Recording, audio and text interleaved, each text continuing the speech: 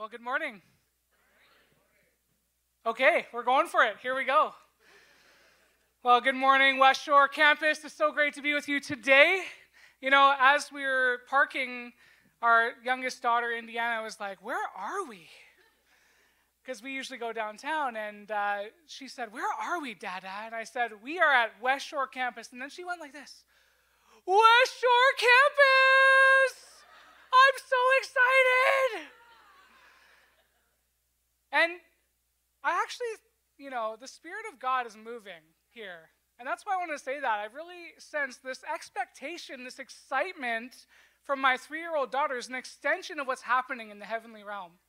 God is imparting something here that's so powerful that excitement just bursts out of you. So invite a friend. This is an exciting place. Thank you, God, for West Shore. It is the best shore, right? Come on. I'm honored to be with you here today, honored to be here on behalf of our lead pastors, Andy and Lisa, and thank you for our pastors, Laura and James. Thank you so much for having me here today. And yes, we did not start out as great friends, Laura and I, but the Lord knew, and ask us about it. There's a pretty funny story behind how we became friends, and just thankful for the Lord, for Laura and James and their ministry among us. Can we just give them a round too? We love them. Thank you so much. Can you believe I actually grew up in the West Shore? Yeah, I know. I don't tell anyone that. No, I'm just kidding. No. I grew up on Percy Place. I don't know if anyone knows where that is. It's just off Mill Stream. And I went to Savory Elementary School just around the corner. And there's like a big mountain there. And I love that school so much. I have so many fond memories. And I used to walk those train tracks to get to school every day when that was still okay. And they let kids walk to school on their own. That was me. And many years ago, I drove by looking for our place on Percy Place, and it was gone. Totally gone. It's just several townhomes now, and that's rest in peace, my old home. It's okay. But even now, the West Shore continues to expand and through even to like Royal Bay and new places that I don't even know what they're called anymore, right? Like neighborhoods are popping up everywhere here. And since I was a small boy, this community has been on a path of growth, and it's been steady, and you couldn't stop it if you wanted to, right? Like this getting big out here, we love it.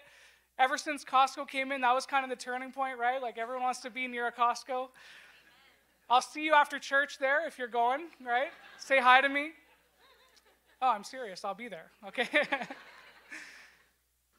I realized as I was thinking about this, as I was coming out here, I realized that for over 2,000 years, a similar dynamic has been happening with the church, with Jesus' people. Through his Holy Spirit, he has continued to build and solidify his church. It's unstoppable. It never quits. And as our title of our series declares, we are the church. Did you know that you and me, we are the church? And Jesus is building us unstoppably, and the gates of hell will not prevail over his church. So I'm excited to be here. I want to dig into one of Jesus' followers, Peter, today, and really talk about this church idea one more time in the last of our series here. And if you have your Bible, we're going to be in Matthew chapter 16, verses 13 to 18. And this is a great time to pull out your phone if you have the Bible app, Matthew 16, 13 to 18. When Jesus came to the region of Caesarea Philippi, he asked his disciples, "Who do people say the Son of Man is?" And they replied, "Some say John the Baptist, others say Elijah, and still others Jeremiah or one of the prophets." But verse 15, "But what about you?" he asked them. "Who do you say that I am?" Simon Peter answered, "You're the Messiah, the Son of the living God," the same one we've been singing to today. Verse 17, Jesus replied, "Blessed are you, Simon, son of Jonah, for this was not revealed to you by flesh and blood, but by my Father in heaven. And I'll tell you that you are Peter, and on this rock I will build my church, and the gates of Hades will not overcome it." Lord Jesus, we commit this day to you. We thank you for your church. We thank you for your disciple, Peter, who started the church. And Lord Jesus, we thank you that nothing can stop your activity among the church, through the church, for the church, and for your world.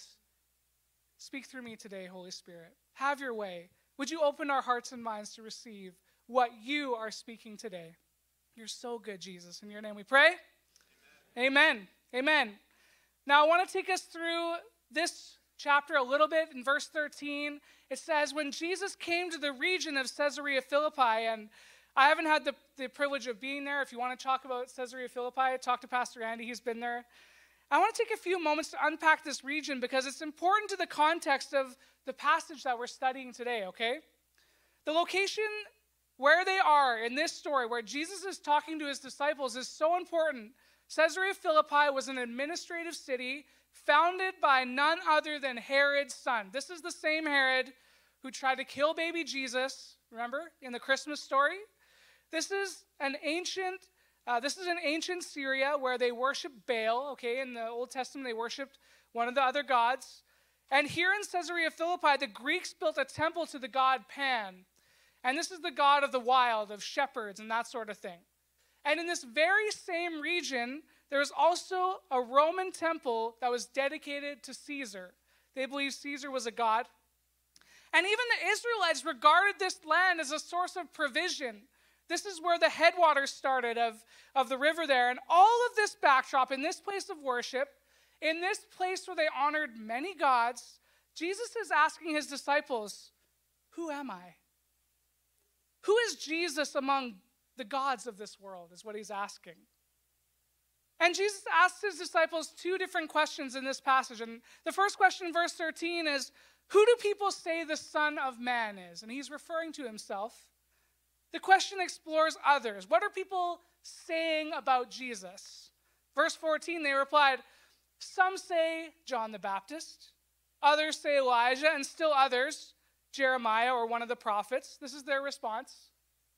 It seems like the disciples really had no trouble answering this question. John the Baptist was the most recent influencer around them, right? And he turned martyr for the faith. He was killed for what he believed, starting the way or preparing the way for Jesus Christ. Elijah was the greatest prophet of the Old Testament and forerunner for the Messiah. And Jeremiah was regarded as the one who the Jews thought that he would bring the glory of God back. Jesus' second question turns the disciples' minds inwards. It takes them to question their own experience and their relationship with Jesus. He asks them, but what about you? Who do you say that I am? And I can only imagine how the group reacted to this question. It was like a math teacher called on one of them, right? It's like, hey, can you come and answer this algebra question? They're like, ooh. It caused them to come inwards. But what about you? It was a deeply personal question. And notice in verse 14, it says they replied. In verse 16, it says Simon Peter answered. So not everyone spoke up. This was just Simon Peter declaring. He answered, you are the Messiah, the Son of the living God. And look at Jesus' response to this answer. He says, you are blessed. Whew, he made it. Verse 17, Jesus replied, blessed are you, Simon, son of Jonah, for this was not revealed to you by flesh and blood, but by my Father in heaven. See, you notice there was no rebuke. Sometimes when the disciples spoke up, there was a correction that took place right away. Jesus didn't rephrase his words or bring correction. There was just a complete acceptance of Peter's words. Peter's statement is the rock the church is built on. It's the basis of what we, followers of Jesus, hold on to today. Jesus is the Messiah. Can I get an amen? Come on. He is God's Son, come to this earth to save us from the curse of sin and death. We sang about that today. We celebrated communion about that today. This is the cornerstone of our faith. And Jesus said so. Verse 18, and I'll tell you that you are Peter. Notice he gave him a new name there. And on this rock I will build my church, and the gates of Hades will not overcome it. See, the Christian church of today is still built on Peter's confession. Peter actually expands this confession later on after Jesus, his death and resurrection. Peter was defending the faith after he was arrested in Acts chapter 4. You can go there later and check it out yourself. He's talking to a bunch of religious leaders, and he says this about his confession of faith, Acts 4:11. Jesus is the stone you builders rejected, which has become the cornerstone. Jesus is the cornerstone of our faith. Verse 12, and this is really important. This is Peter's confession expanded, the same one he makes with Jesus, that he is the Son of Man, the Messiah. He says, salvation is found in no one else. Salvation is found in no one else. There is no other name under heaven given to mankind by which we must be saved. And I just want to stop here and reiterate Peter's confession. There is only one way to salvation, my friends, and that's through a relationship with Jesus Christ, the King above all kings. And if you haven't started this relationship yet, I encourage you, do that today, because your money can't save you. Relationships, your wife, your spouse, your husband can't save you. Your job can't save you. Awards can't save you. Recognition won't save you. Having, built up 1.5 million in RSPs before you retire, that cannot save you. Colonizing Mars is not going to save us. Once we get there, we'll have the same need for salvation. We can't run away from our problems. There's only one name by which we must be saved, and it's Jesus Christ. When Peter made this initial confession in Matthew 16, it was in a place of worship to many gods, as I said. Polytheism was the standard practice there. And Peter's statement actually confronts polytheism and those who worship many gods. His confession is definitive. It's exclusive. It narrows down worship to Jesus and Jesus alone. This would have been rejected by the culture of the people living in Caesarea Philippi. And isn't it like that today? Our confession of Jesus, our commitment to being his church, is actually countercultural. We are monotheistic as a church. We believe in one God. We worship one God, revealed in three distinct persons: Father, Son, and Holy Spirit. And just like Peter in Acts 4, we are called to challenge our cultural notions and to confess that Jesus Christ is Lord. He's the only way to the Father. He is the Alpha and the Omega. He is the beginning and the end. And besides him, there is no other God. But it's not just our monotheism, but it's also our morality, our Christian ethic that is countercultural. How we live is different. How the church lives is different. And sometimes even our pursuit of purity, our holiness, is seen as or viewed as prudishness, right? Our Christian ethic is often viewed as passé, and our faith is actually seen almost as evidence of old-fashionism or an era gone by, right? But however, the church is also proof positive. The jury has reached a verdict that Jesus said he would build his church, and he didn't lie. It's still here. Think about it this way. If you go to that ancient, bustling northern city of Caesarea Philippi in Israel today, you'll find it silent.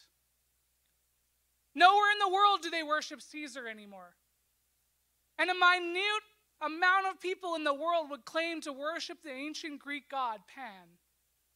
But 2,000 years later, all over the known world, almost 1 billion people worship Jesus Christ today. And we're part of that, my friends. Why? Because Jesus built his church. And the gates of hell cannot prevail. They won't beat it. They can't stop it. Eternal pressures can't stop the church. Being excluded from culture or being unpopular amongst our pervasive culture can't stop Jesus from what he's doing. Persecution never stopped the church. I think of the harsh persecution of Christians in the Muslim and communist worlds, in Iran or in China right now. The church can't be stopped. Underground churches exist today, and they are thriving. One of our global workers in a place we can't talk about, thousands of people are accepting Jesus in a Muslim country on a daily basis. The church can't be stopped, my friends.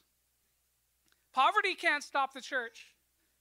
We think of Africa and Latin America. The church is alive and thriving in those places. And even as I visited one of the poorest regions in Thailand, the church was there, feeding the hungry, being the comfort for the hurting and the broken and clothing them, and sharing the love of Jesus Christ. I just got an update from our missionary in Thailand this morning. They had church yesterday there because they're ahead of us. And they baptized 6 people in the jungle church on the border of Myanmar, where the gospel is not allowed. God's church is thriving. People are being baptized. They are confessing Jesus Christ as Lord for their whole life. They're making their faith public in a very dangerous region. Thank you, Lord. The church is unstoppable. And what we found through history is that it isn't external pressures that really bring down the church. It's internal decisions that start to break away and erode the unity of the church. A couple summers ago, we woke up and we saw this steady stream of ants coming from outside into our place, into our kitchen. They were eating up some syrup that probably our daughters left in there. And we traced their path and tried to find their colony, and we tried so many things to get rid of these ants. And we soon realized that you could take this mixture of like borax and sugar and water and mix it into this paste. And we started placing these on little cardboard cutouts like all around our kitchen. And they start to come and surround these little pools of borax and eat all this borax up. And in a couple days, we just realized that they were all gone, you know. The ants found this and took the poison and introduced it into their colony. They brought it back home. And they created this internal pressure, and they just all dissolved, basically. They're gone. And the same thing happens in the church. Internal pressures break our unity and start to harm the local church. We intake things we shouldn't intake. And we sin when we shouldn't. And we start to spread that around the people in our circles. And it starts to erode our unity as a church. My prayer today is that I want to share with you 3 warnings that I have for the church. And my prayer today is that these will help us to not bring disgrace to the church, but to help us to be the rock that we're built on, that we could still be like Peter and build his church. All right, so here's the first warning. If you're taking notes, here's the first warning. The church becomes ineffective when we choose our wisdom rather than his spirit. The church becomes ineffective when we choose our wisdom rather than his spirit. We've been establishing in many messages in the past, we say this all the time, you and me are the church. It's not just a building. It's not a place we go to. We are the church. Amen? Amen. We are smart. You're all smart here, I know.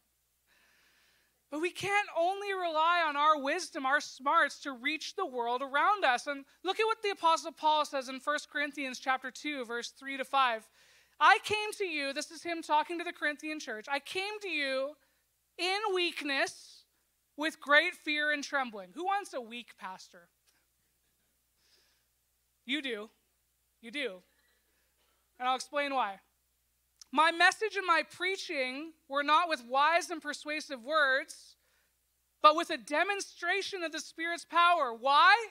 So that your faith might not rest on human wisdom, but on God's power. We need God's power more than you need smarts, more than you need your brain. You need his power.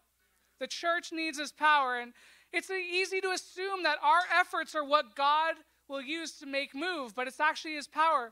Paul says, I came with a demonstration of the Spirit's power, so that your faith might not rest on wisdom, but on his power. And you know what? My words today on their own don't carry the power to change your life. They don't. But God's Spirit who moves your heart can transform you from the inside out today. Today. Reach out to him. You know, our lead pastors, Andy and Lisa, and our pastors, Laura and James, they're brilliant leaders. They're intelligent. They're determined. They're called people. And I know you would all agree with this. But without the Spirit of God, they would be ineffective and irrelevant. Luckily, that's not the case. I can tell you that I've seen each one of them rely on the Spirit's power in their lives. They don't simply rely on their own wisdom. They know the Spirit of God is at work among His church, among Coastline Church. We need God's Spirit for every aspect of our lives. And it's by His Spirit, the Holy Spirit, that we actually build His church.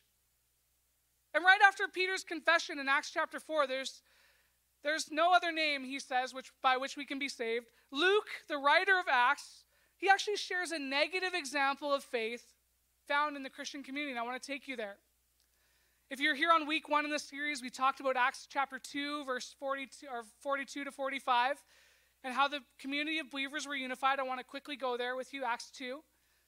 They devoted themselves to the apostles' teaching and to fellowship, to the breaking of bread and to prayer. Everyone was filled with awe at the many wonders and signs performed by the apostles. And verse 44, all the believers were together and had everything in common. Lord, may we be able to say that about our church. They sold property and possessions to give to anyone who had need. So this is the backdrop of the next account I want to share with you in Acts chapter 5. God is moving in a powerful way in the early church. This is the first church that ever popped up after the 3,000 were saved. And in Acts chapter 5, there's an account of a man named Ananias and his wife Sapphira. Here we go, chapter 5. Now a man named Ananias, together with his wife Sapphira, also sold a piece of property. So people were selling their property, laying it at the apostles' feet. With his wife's full knowledge, he kept back part of the money for himself, but brought the rest and put it at the apostles' feet. Verse 3, then Peter said, Ananias, how is it that Satan has so filled your heart that you've lied to the Holy Spirit and you've kept for yourself some of the money you received for the land? Didn't it belong to you before it was sold? And after it was sold, wasn't the money at your disposal? What made you think of doing such a thing? You've not lied just to human beings, but to God. Verse 5, when Ananias heard this, he fell down and died. Okay. Whew. I'm never going to lie again. That was a lie. I should die. Anyways.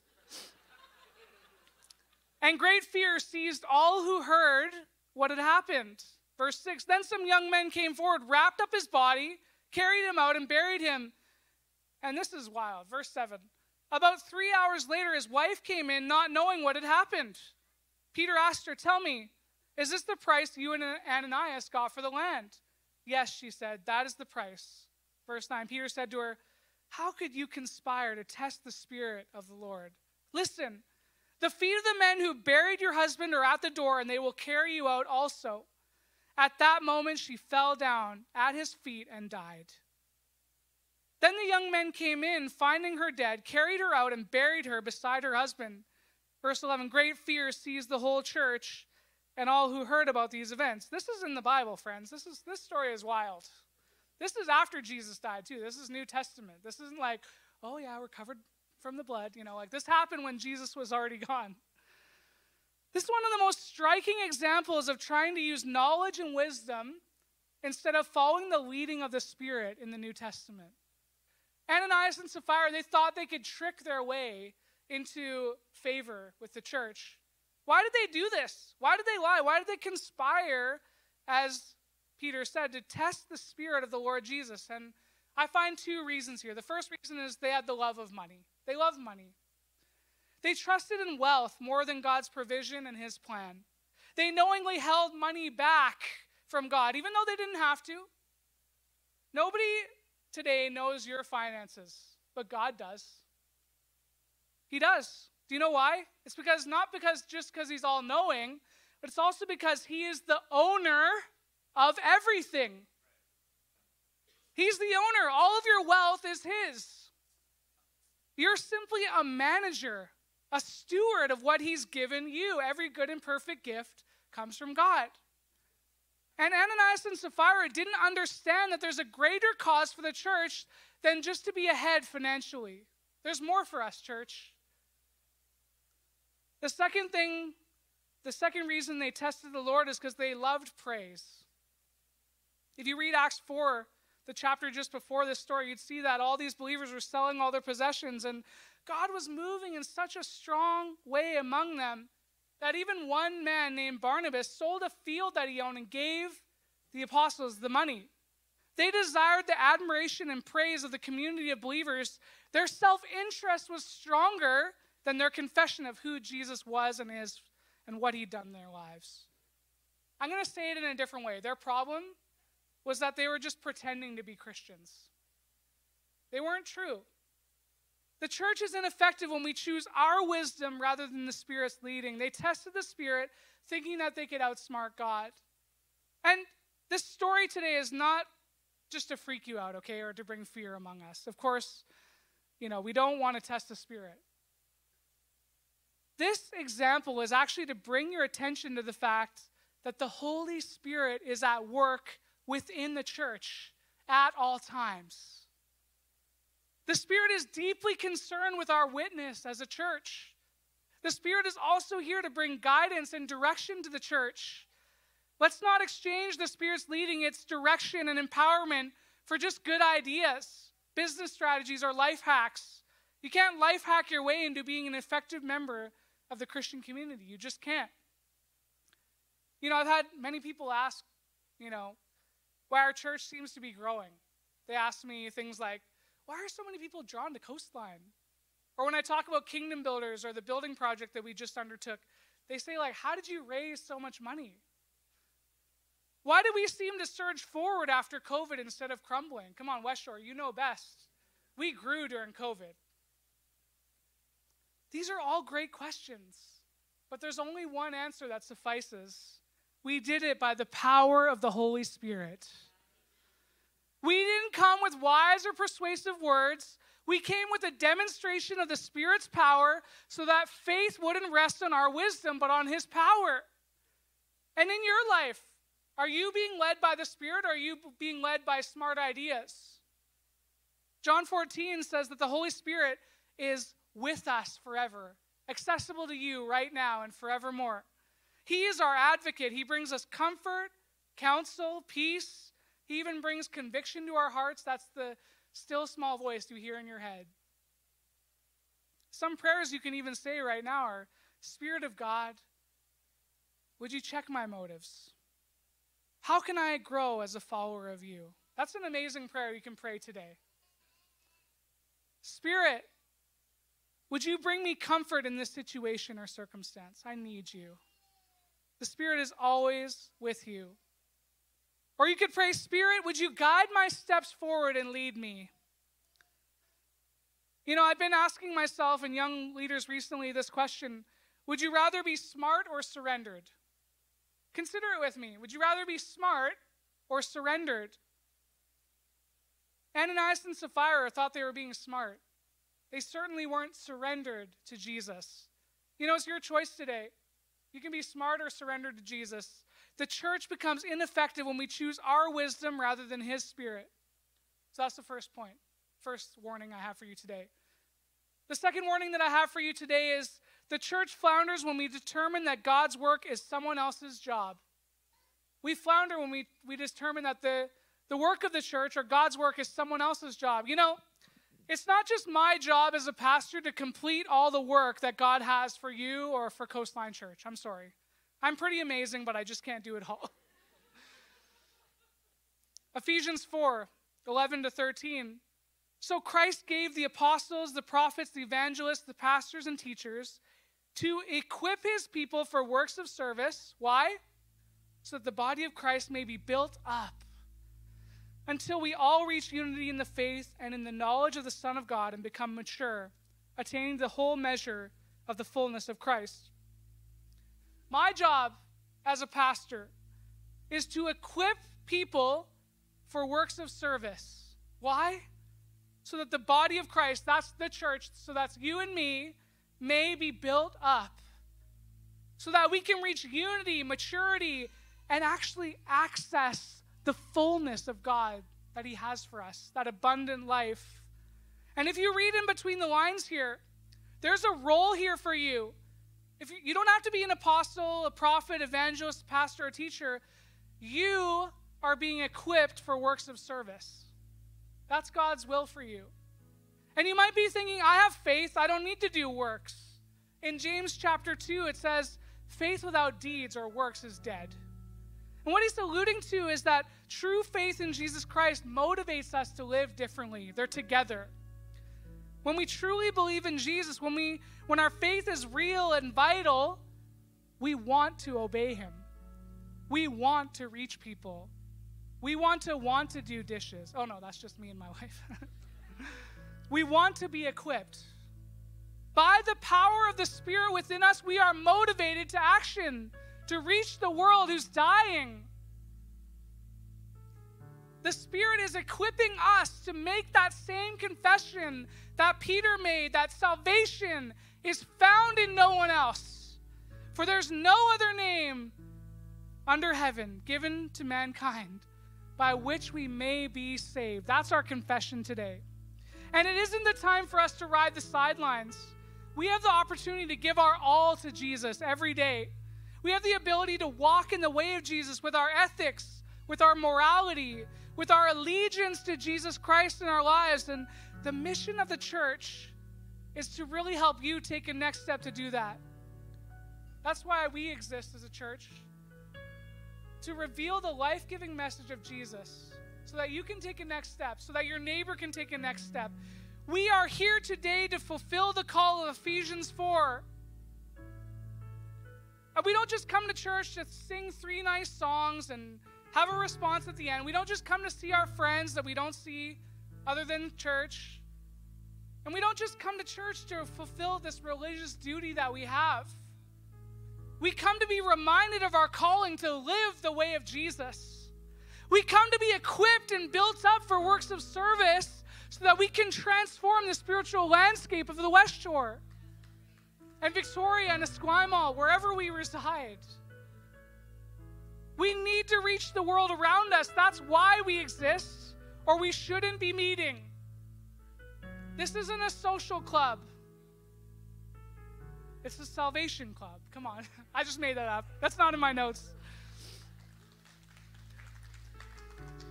We're all deeply in need of Jesus Christ. Each one of us. The ground at the foot of the cross is level. There's no one greater than you among us. See, the words that Jesus spoke to Peter also ring true for us today. You, Peter, upon this rock, I'll build my church. My friends, Jesus is building his church. He's building his community on your shoulders. He doesn't have to, but he chooses to. We let the church flounder when we determine that God's work is someone else's job. And maybe there's a next step for you here. Lean into what the Spirit is speaking to you today about being equipped. Maybe it's time for you to start serving at church, not just consuming Sunday messages. Maybe it's time for you to get involved in Christian community instead of seeing things from the outside and feeling lonely. The fullness of Christ is available to you here through the church. That is through us together. If that's you today, I encourage you to come speak to one of our campus pastors at the end or head to the Next Steps table. Come see me. We want to make sure that you're equipped.